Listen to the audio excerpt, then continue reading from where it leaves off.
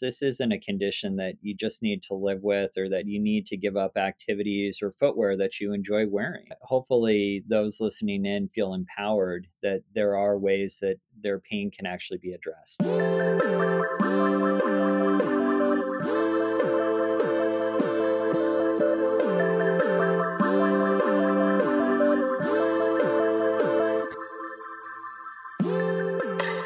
What is going on, everyone? Emily Abadi here. You are listening to episode 276 of Hurdle, a wellness-focused podcast where I connect with everyone from your favorite athletes to top experts and industry CEOs about their highest highs, toughest moments, and everything in between.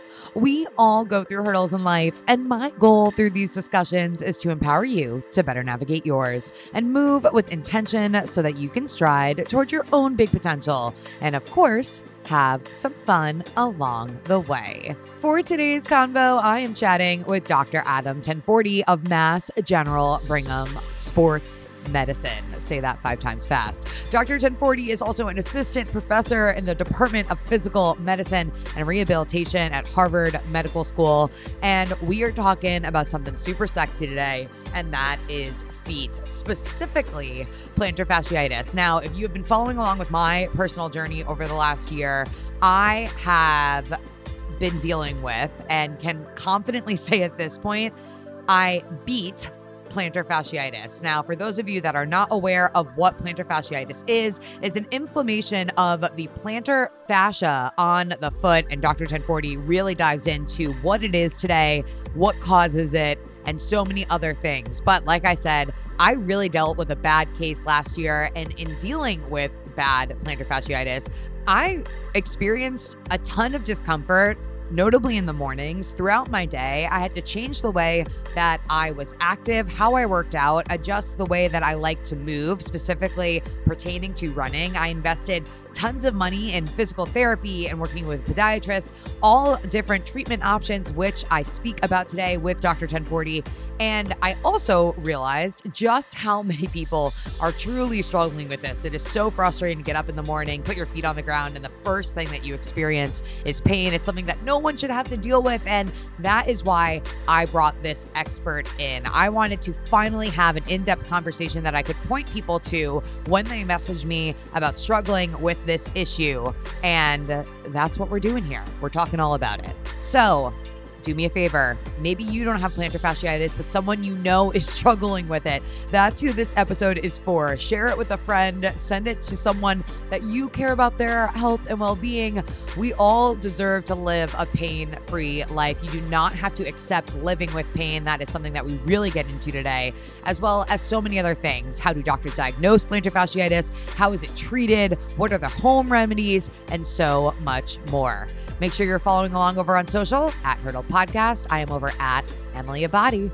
And with that, let's get to it. Let's get to hurdling.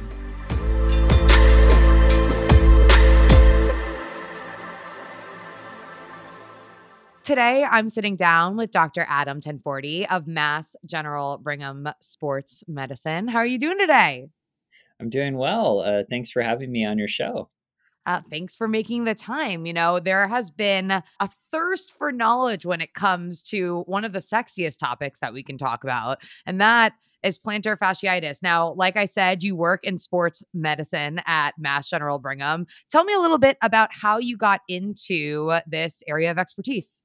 We commonly see a number of overuse injuries, and my focus is on the management of acute and overuse injuries, particularly in runners. But when you see some of these conditions that affect runners, you can oftentimes extrapolate how that would affect other athletes that participate in land-based sports, or even individuals that are physically active in other methods. So plantar fasciitis represents a very common overuse injury. We commonly think of it as heel pain, but the more we learn about it, there's a number of advances in our understanding for effective ways to rehabilitate this injury, and even some targeted interventions that I commonly do in practice. Right. And you specialize traditionally in non-surgical treatment. Is that correct? That's correct. And one of the things that is oftentimes a challenge, and I think it's wonderful to wonderful to be on your show is understanding that there are many different avenues to receiving care for musculoskeletal injuries. So oftentimes individuals are looking for a foot and ankle surgeon or someone in orthopedics, and oftentimes that will lead to discussions on whether this is an injury that requires surgery.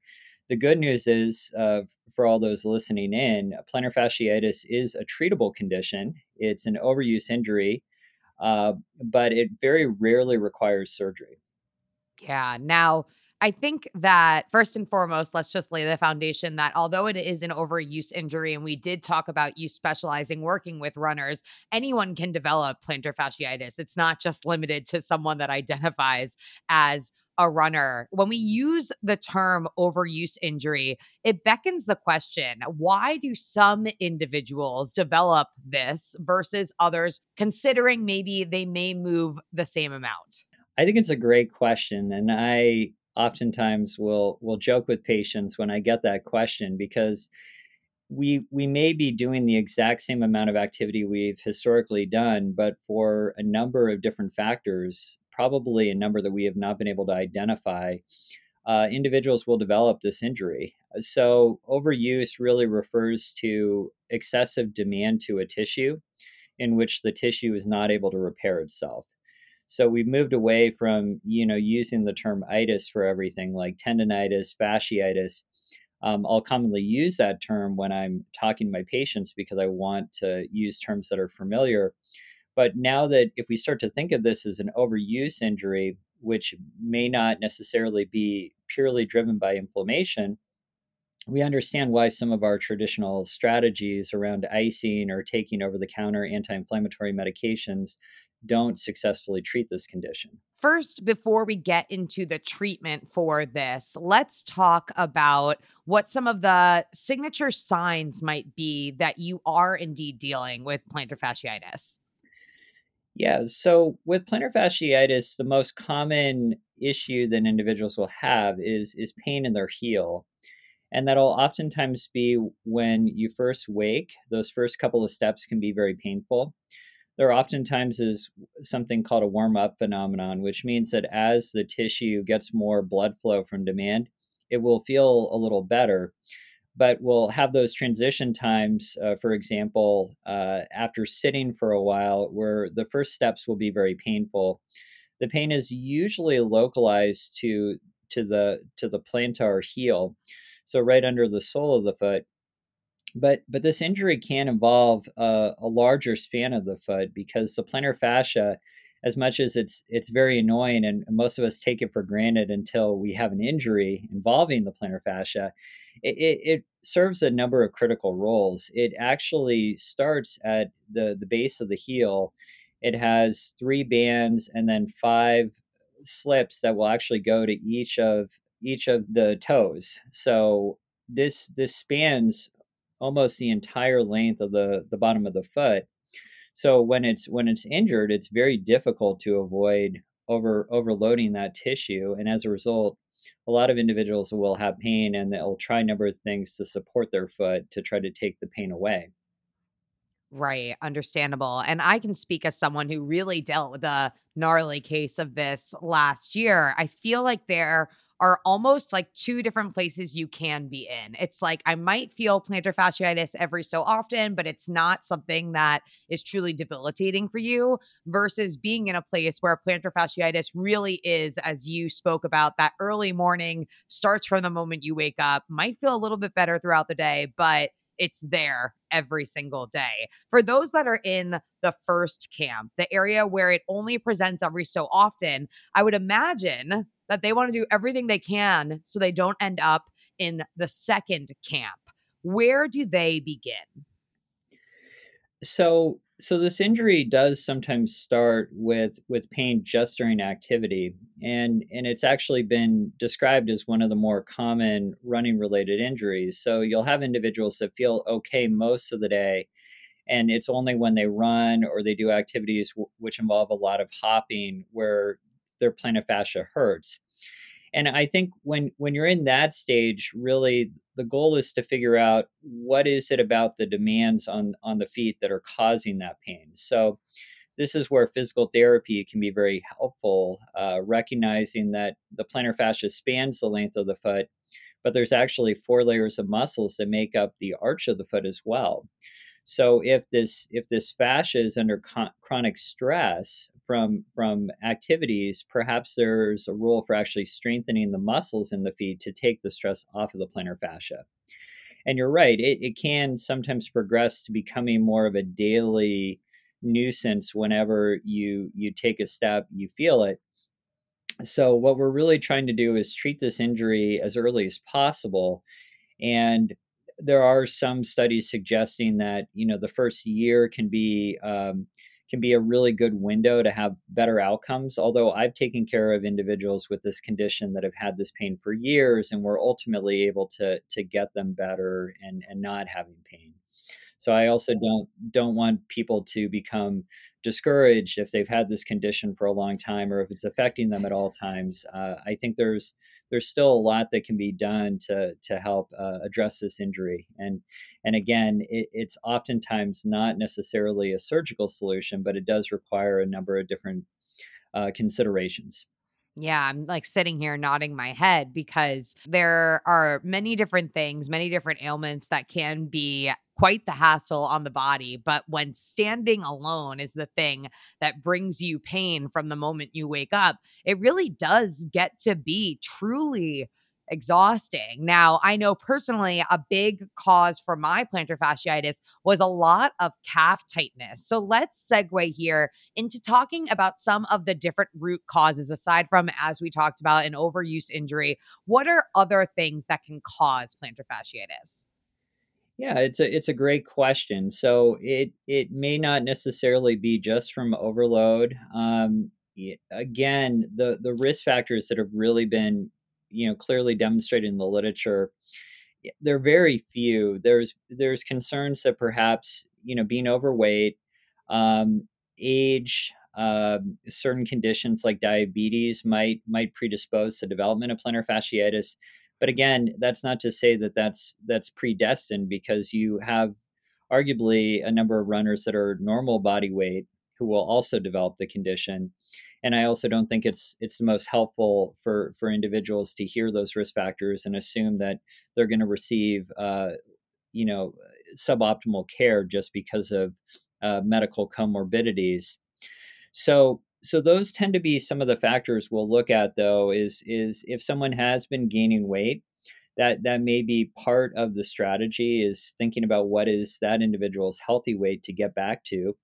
If it's a change in activity or training, it's recognizing that any change in activity can sometimes acutely overload the tissue. And then there's a number of different aspects of footwear that we have to think about as well. And women will wear shoes that are have a high heel. The way that may contribute to development of plantar fasciitis or some of the other foot and ankle injuries is that the use of a lift, a heel, will actually take some of the stress, the stretch off of the tissues, so that going from having a lot of heel support to having no heel support, which is what we typically have in most athletic footwear, that acute change might be very challenging for the feet. And again, I think it's important to understand the goals of the individual, and I certainly have no qualms about individuals getting back into whatever footwear they want to wear. But it's just understanding what are the things that could potentially cause the foot to be painful in the first place, where we can help to address that early on, and then build up the strength and the function so that individuals can get back into whatever they want to wear. Yeah, it's funny because I would definitely go through phases, even when at the height of my plantar fasciitis, that going from something flat like a sneaker into a heel almost felt good because it was just a different angle for my foot. Yeah, that's exactly right. So you intuitively were doing something that was temporarily taking the stress off of the foot.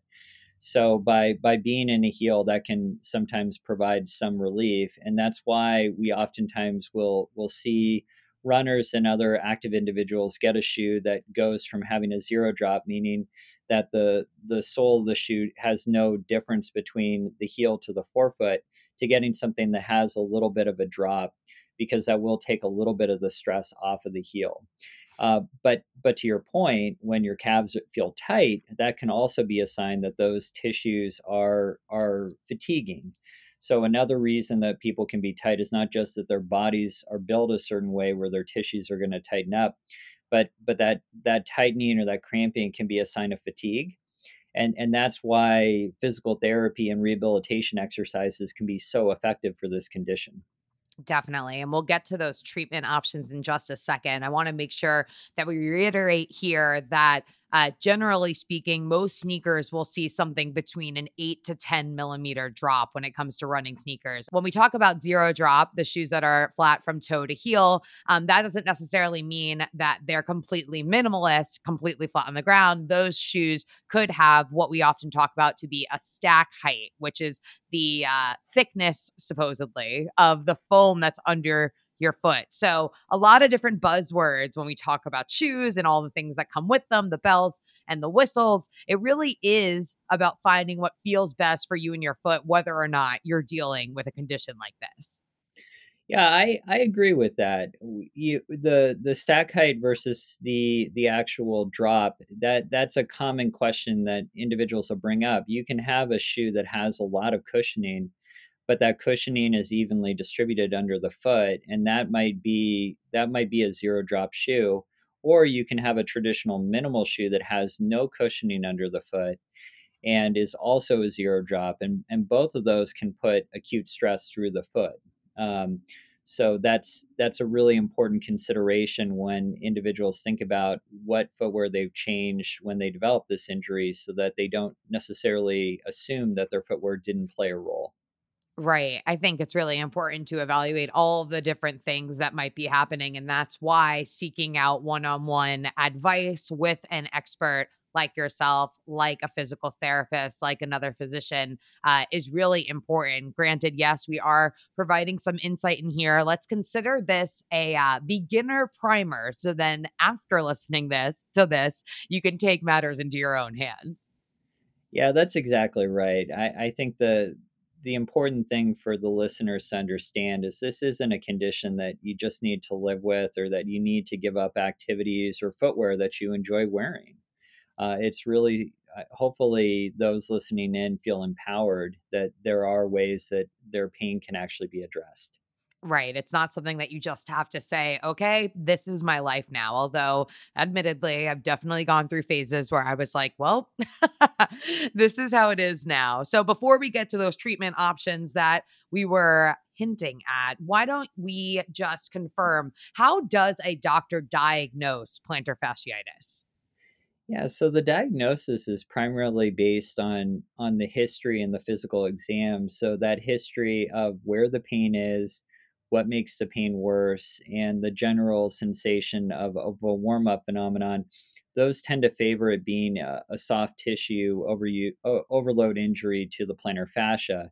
And then on physical exam, it's usually identifying pain right where that the plantar fascia attaches, but also looking at the foot to see if there's foot weakness. One thing we'll commonly do, and it's kind of an interesting exercise for viewers, is see what it's like to try to balance on one foot.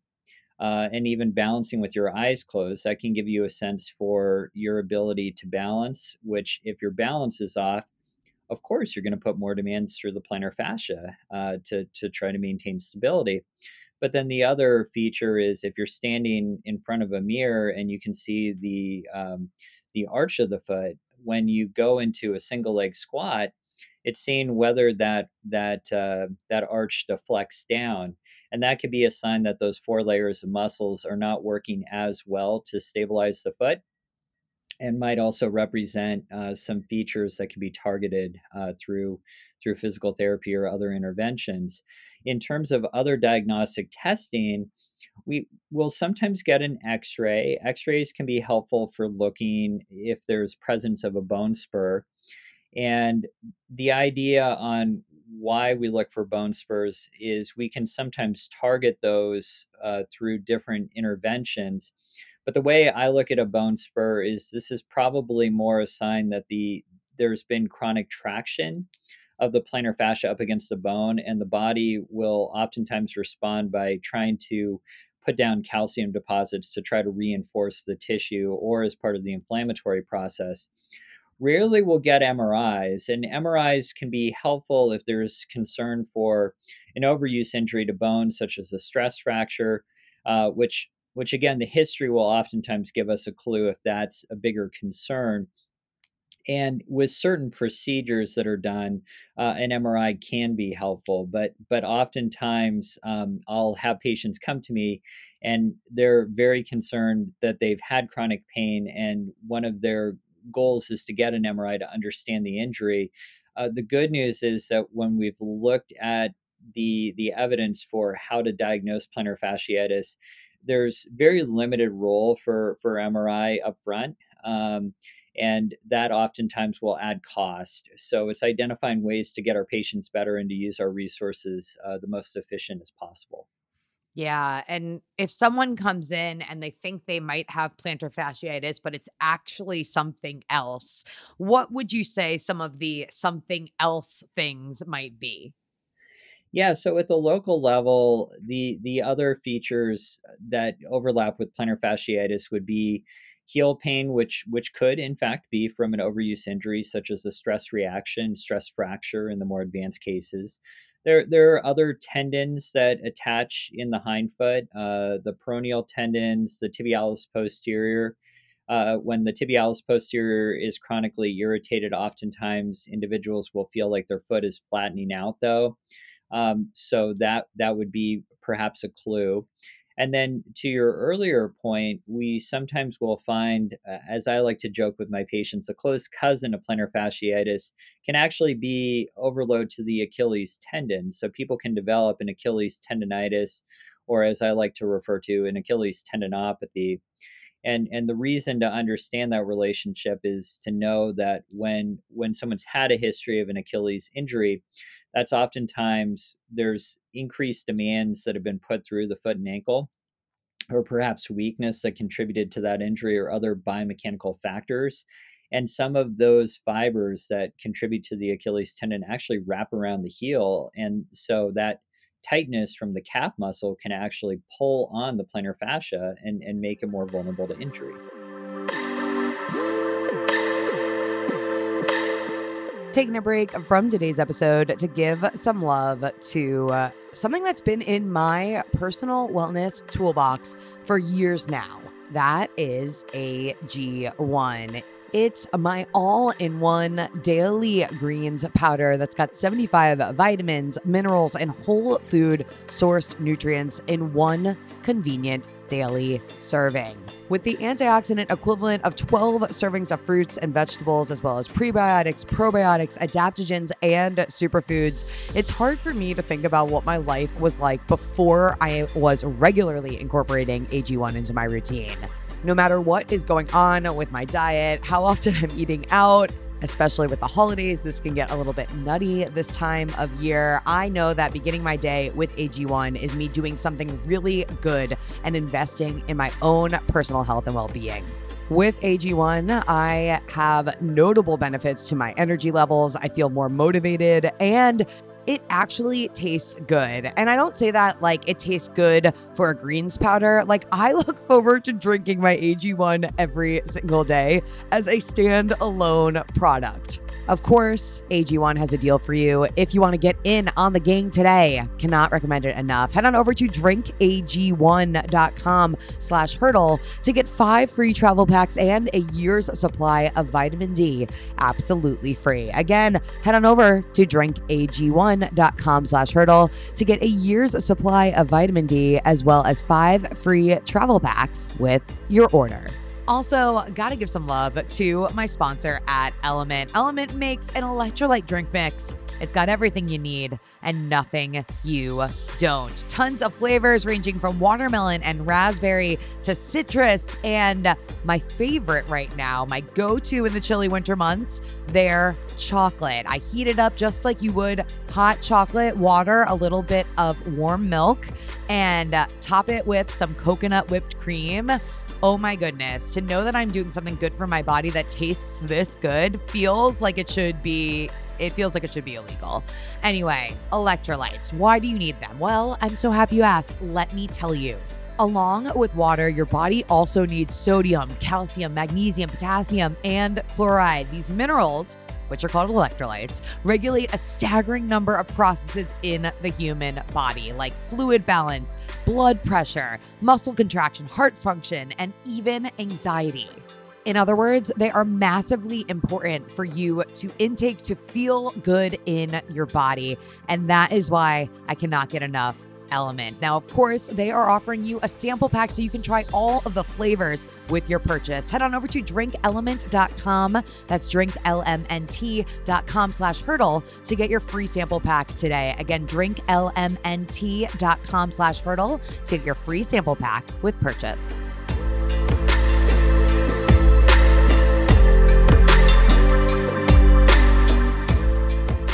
So now we have our basics. We know what characterizes plantar fasciitis. We know what might cause it. Now let's talk about how do we treat it? Where does someone even begin? Yeah, so oftentimes by the time I see a patient, they've tried a number of different strategies. So I certainly understand the tendency to try something over the counter like an anti-inflammatory medication. And for those that don't have a history of kidney or stomach issues or cardiovascular, concerns, a few weeks of an anti-inflammatory is oftentimes a reasonable thing to try, or something like Tylenol. And what that will do is that will provide some pain relief, and oftentimes will allow individuals then to be able to do some of the rehabilitation exercises. Practically speaking, I actually don't prescribe anti-inflammatories because I find they have a very limited use in this condition. So what I consider to be the mainstay is to get the individual into physical therapy.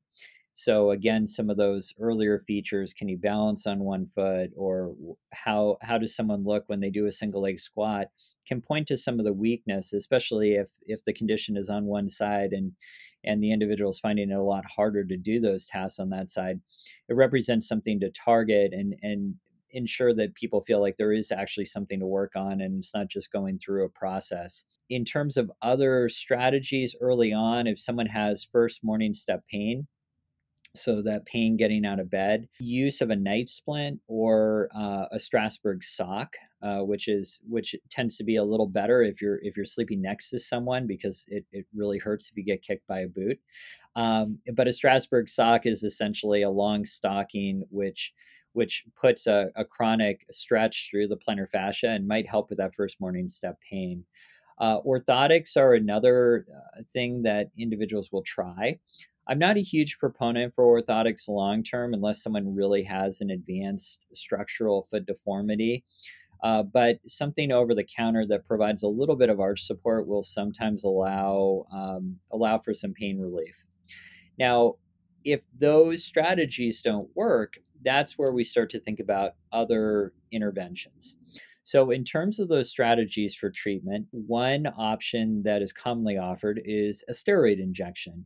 And the theory is that if steroid is put right next to the plantar fascia and there is a component of pain and inflammation, which is limiting the individual, by applying an anti inflammatory, you might get pain relief. Now, while that's a reasonable strategy, there are a number of concerns around the use of steroid. One is that individuals that have diabetes or have other issues affecting their overall health, the steroid itself can actually cause a spike in blood sugar, or can affect people's mood. They sometimes have difficulty sleeping. But the other issues are what steroid can do structurally. So if steroid gets deposited into the heel pad, it can actually cause a condition called fat atrophy, where the fat actually will be permanently injured, and then that we don't have a really effective treatment for. The other is that the steroid itself, the more we learn about steroids, the less I like them. The main concern is that steroid actually suppresses the normal turnover of proteins in the plantar fascia. So people can actually tear their plantar fascia by having steroid deposited next to it. So, if someone is going to have a steroid injection, we recommend the use of ultrasound guidance. And we didn't talk about ultrasound as an evaluation tool, but ultrasound has actually been shown to be quite effective under when we reviewed the literature for detecting this condition, because you can actually look for thickness of the plantar fascia and you can look for the presence of tearing. And what ultrasound guidance allows for is putting the steroid right next to the tissue, as opposed to putting the steroid directly into the plantar fascia or into a tendon where it could cause those tissues to get weaker. So that's something that we commonly will do at Mass General Brigham, is use image guidance if we're going to provide an injection like steroid. Now, looking at the systematic reviews, though, the the evidence that steroid will work, even though it's covered by insurance, it's been suggested by Cochrane, which is a big review group, that it might have low evidence that it will help for 1 month of pain relief. So, so while it may be covered by insurance, and if someone doesn't have the financial means to try some of these other strategies and physical therapy isn't working, that is something that could be considered, should be done under ultrasound guidance.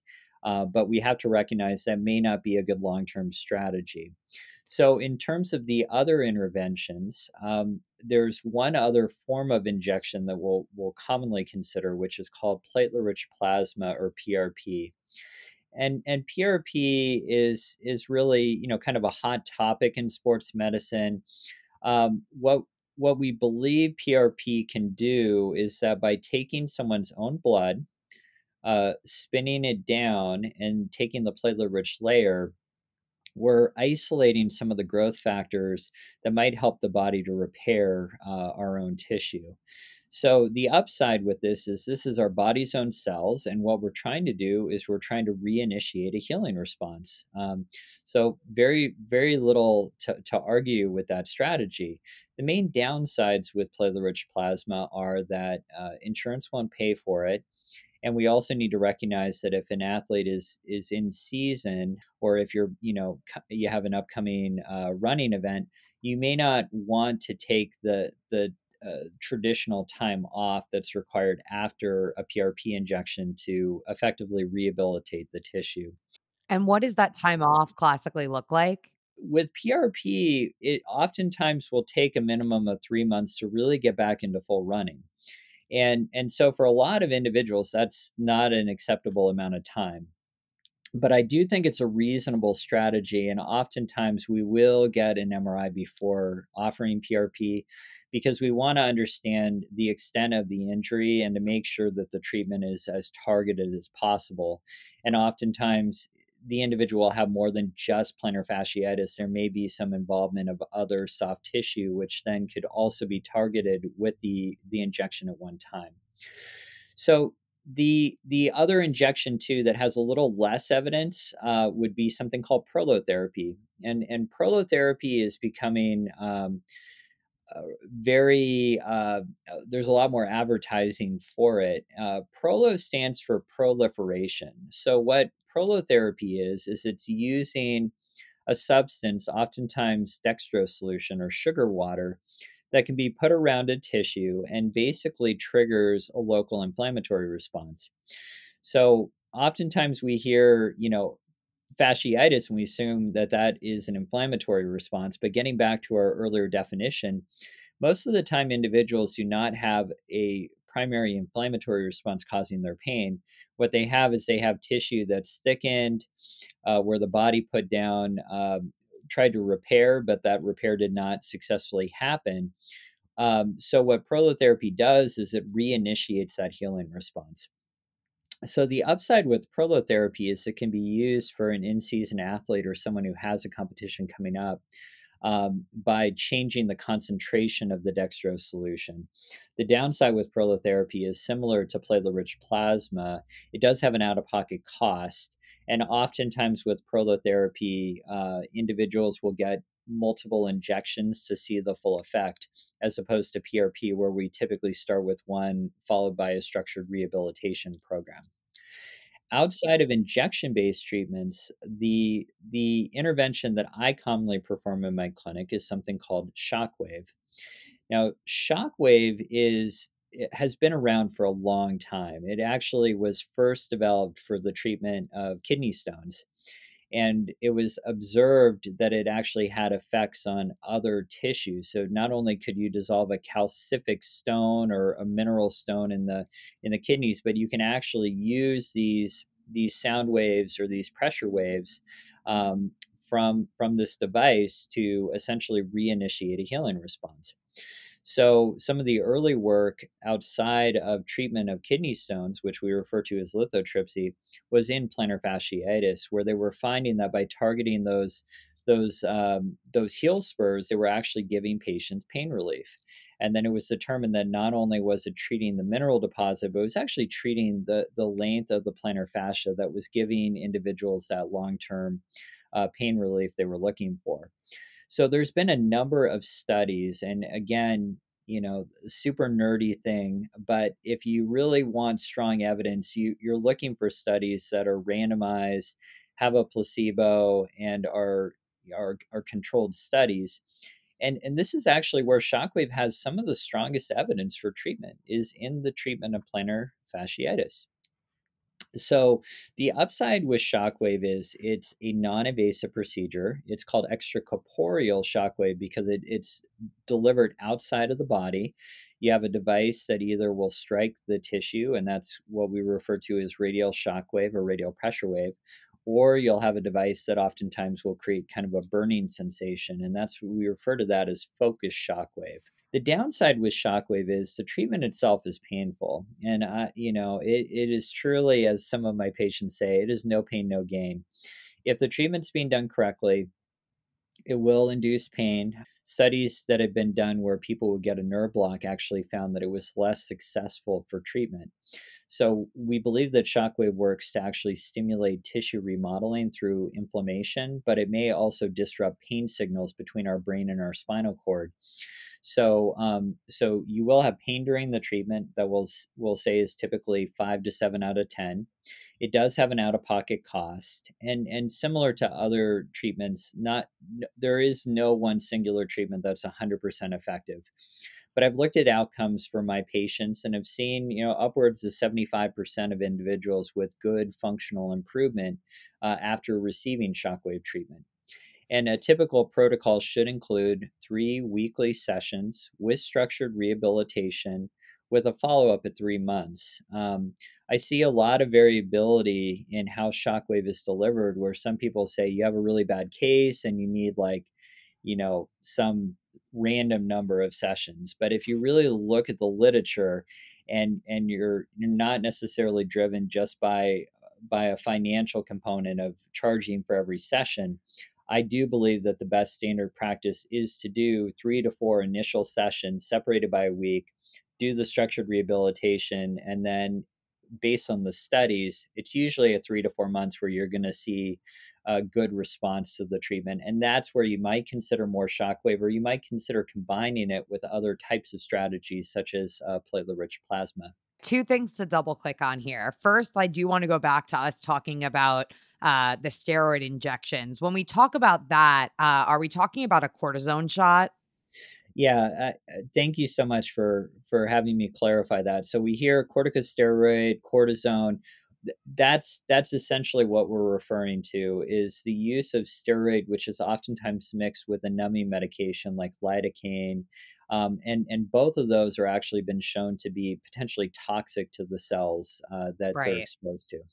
Right. Now, I know, at least in my case, a concern and why we didn't go that route was not only did we want to actually fix the root cause of what was giving me this problem, but also more often than not, what will happen is that the cortisone injection dulls the pain in the area, but doesn't rid the issue. And so you may not be aware, to your point, that people might tear their plantar, that you could be doing more damage than good. Now, understandably, people are like, oh, but I don't want to feel the pain. So they're hoping to find someone to give them a cortisone injection. And so I bring all of this up because it's helpful to know that although it may lessen your pain in that moment, you might be doing yourself a disservice in the long haul. I'm really glad you're bringing up that point because, again, we oftentimes are responding to the fact that we have pain. So I have unfortunately seen patients where I've taken care of them, or they are seeking care from other providers in addition to me, where they've received a steroid injection and subsequently torn their plantar fascia. So it's not a pleasant experience, and that in itself is going to require a prolonged time to recover from tearing the plantar fascia as well. So yeah, both of us, it's very disheartening when you hear that that can happen. And then the other thing too is that people will sometimes be given oral steroids, and my concern with oral steroids is, it's like trying to hose off a forest fire when you could just dump a bucket of water right on the flame. So if someone's going to get a steroid injection, I would much prefer that it be targeted very locally as opposed to taking oral steroids, which we know will actually have more profound effects on the endocrine system, can cause people to have trouble with sleeping, but can also have effects long term on bone health, or even a rare condition called avascular necrosis, which can cause a long-term damage to joints and bones. So I think a big takeaway for all the listeners is to understand that steroid is commonly used, but it may not be the best long-term solution for someone's health. Definitely. And then the last thing that I wanted to mention here, the second point to double click on, I know we talked about shockwave therapy, but something we haven't talked about just yet is light therapy. That is a route that I went down. I did the LED red light therapy, essentially an application of red and near infrared light goes to your injured area, i.e., the plantar fascia. And in my case, I did, I believe, 3 treatments, aiming to accelerate that tissue healing and reduce the inflammation and pain. For me, that worked. It might not work for everyone. What do you say about the light therapy? Yeah, so I'm glad you're bringing up light therapy because this is an area where we're actually doing some active research, and the theory on how this light therapy may work is that oftentimes what we're using is something close to a near infrared. So it'll be more of like a red based laser. It requires a lot of safety precautions because a true laser can actually cause permanent vision damage, blindness. So that treatment, the theory is that the light therapy might actually increase metabolic activity. And unlike shockwave and some of these other interventions, it's largely a painless experience. Oftentimes, it just feels like a deep heat is being applied to the tissue. There have been some limited studies showing that light therapy may help with plantar fasciitis. We're right now studying combining light therapy with shockwave in the treatment of Achilles tendinopathy. So, and in my system, Mass General Brigham, there's actually a whole center for what's referred to as photomedicine or phototherapy. So I think there is definitely something to light therapy, and whether it's done as a singular treatment or in combination with other treatments that can provide some help. I think for those listening, it's just understanding that things like phototherapy, shockwave, platelet-rich plasma, they oftentimes will have an out-of-pocket cost. So it's trying to understand what's going to be the best individualized treatment, and for some, that's going to be informed by understanding, evidence-based medicine, which describes groups of patients, not necessarily an individual. But for others, it's going to be about choice and understanding how things should be done safely. Yeah. And, that's definitely a frustration point for so many, right? You pay so much for insurance, it doesn't get you what you need. You're trying to make the right decisions for your body. And then, understandably so, that is why more often than not, some people may go down a path that might not ultimately be in their best interest. So, again, this goes back to that concept we were talking about before. patience, patience, patience, which when you've got regular pain, it's not exactly easy. Oh, I 100% agree. And again, that's also why it's important to have, a physician or a medical provider that you trust and that you feel is really listening to you and understanding how this injury is affecting your overall health. Because as you were mentioning earlier, these injuries, pain can really affect a number of things. It can affect someone's physical health, but it also affects their mental health and their quality of life. So that's why I think it's a really important injury to think about targeting, and for those that have dealt with this injury that are listening in, not to give up hope that there can't be a solution. Now, there are two things I want to touch on before I let you go. The first thing is getting back to regular activity. We're talking about maybe seeing a little bit of a light at the end of the tunnel. The symptoms are lessening a little bit. Maybe there's a little bit of lingering pain, but it's not like it was before. Do you have any golden rules of thumb when it comes to getting back into activity, where you should be at if you're on a pain scale? What should we expect? I'm really glad you asked. There's actually been some work, and again, this is extrapolated from the treatment of overuse injury to tendon, where there's a pain scale based on 0 to 10 and three zones of pain. So I really like this analogy of a green zone, a yellow zone, and a red zone. So this is the way that I'll handle the management of plantar fasciitis in runners. And again, this is outside of something like platelet-rich plasma, where there may be a specific time frame before starting back into activity. But for individuals after shockwave treatment, we oftentimes will talk about the green zone being any activity you can do with 0 to 2 out of 10 pain is desirable. Acceptable is the yellow zone. So that's any activity that causes pain between 2 to 5 out of 10. And that's both during as well as after the activity. We call that the yellow zone. So, yellow means it's okay to have that amount of pain, but we need to be cautious and we need to make sure that that pain comes back down to baseline before we return to doing that activity. Any activity that exceeds 5 out of 10 we refer to as a red zone, which really means stop. If we're pushing our body into pain that exceeds 5 out of 10, the concern is this tissue is getting overloaded, and that's just going to cause more damage that the body needs time to repair.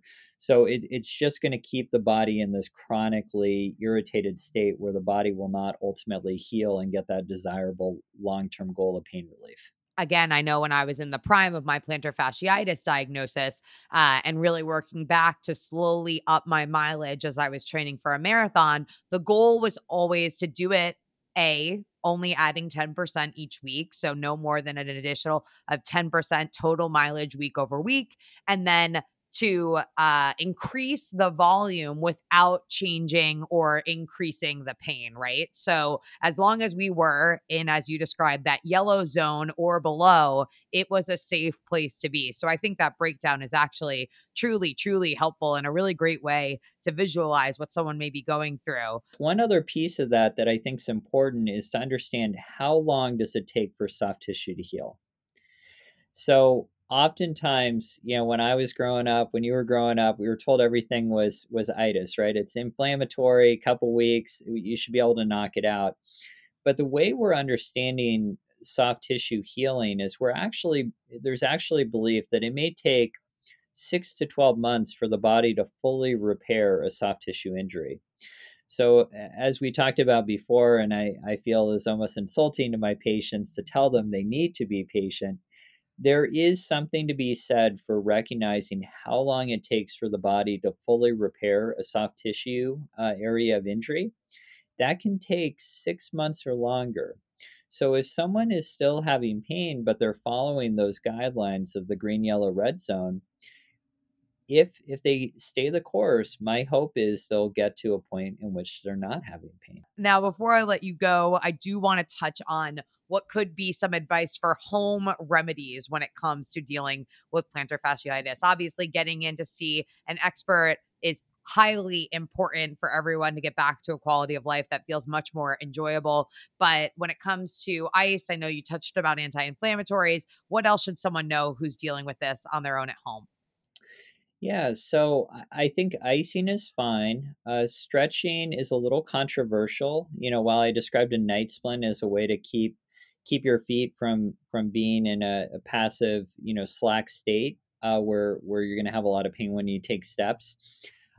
Stretching itself, in some cases, will cause the tissue to be chronically irritated. So I'm not as big of a proponent for stretching as I used to be. Once someone explained the idea that that tissue might have some fraying, and the analogy I use now is if you pull on a rope that's already frayed, it's not necessarily going to make the rope whole again. It's probably going to cause more damage. There are exercises, the short foot exercises or toe spread exercises, which sometimes people will use toe spacers on top of it. Using wider toe box shoes can also be helpful, because if there's a component of having a bunion or hallux valgus, having a little bit more space in the shoe will allow for the toes to not be as constrained, and then doing that in combination with strengthening the feet might actually help to restore something we're referring to as the foot core. So the muscles to make up the foot and ankle complex. It's funny. We talk about leg day and upper body day and working on our core, but we rarely ever think about the importance of strengthening our foot, this thing that we rely on so much day in and day out. So much really, really great advice in here. Truly a really in depth explainer on plantar fasciitis. So I appreciate you, Dr. Tenforde, for taking the time to go through this with me. Anything else that you want to offer the hurdlers before I let you go today? No, I think this has been a great opportunity to share what I know on the plantar fascia, and again, I hope for those listening who suffer with this injury, seeing myself, seeing one of my colleagues at Mass General Brigham, or seeing a provider that has an expertise in this, if you're not in the Boston area, and just remaining hopeful that there can be a strategy to treat this injury and to get back to doing the things you enjoy and love. We love that. Well, for those that are not in the area or they may be, but want to follow along with you, how do they keep up with you? Is there a way to hang out with you on social media? Sure. So on X, Adam 1040 MD is my X handle, and feel free to reach out. I just want to help my fellow human being. I love that. I'm over at Emily Abadi and at Hurdle Podcast. Another hurdle conquered. Catch you guys next time.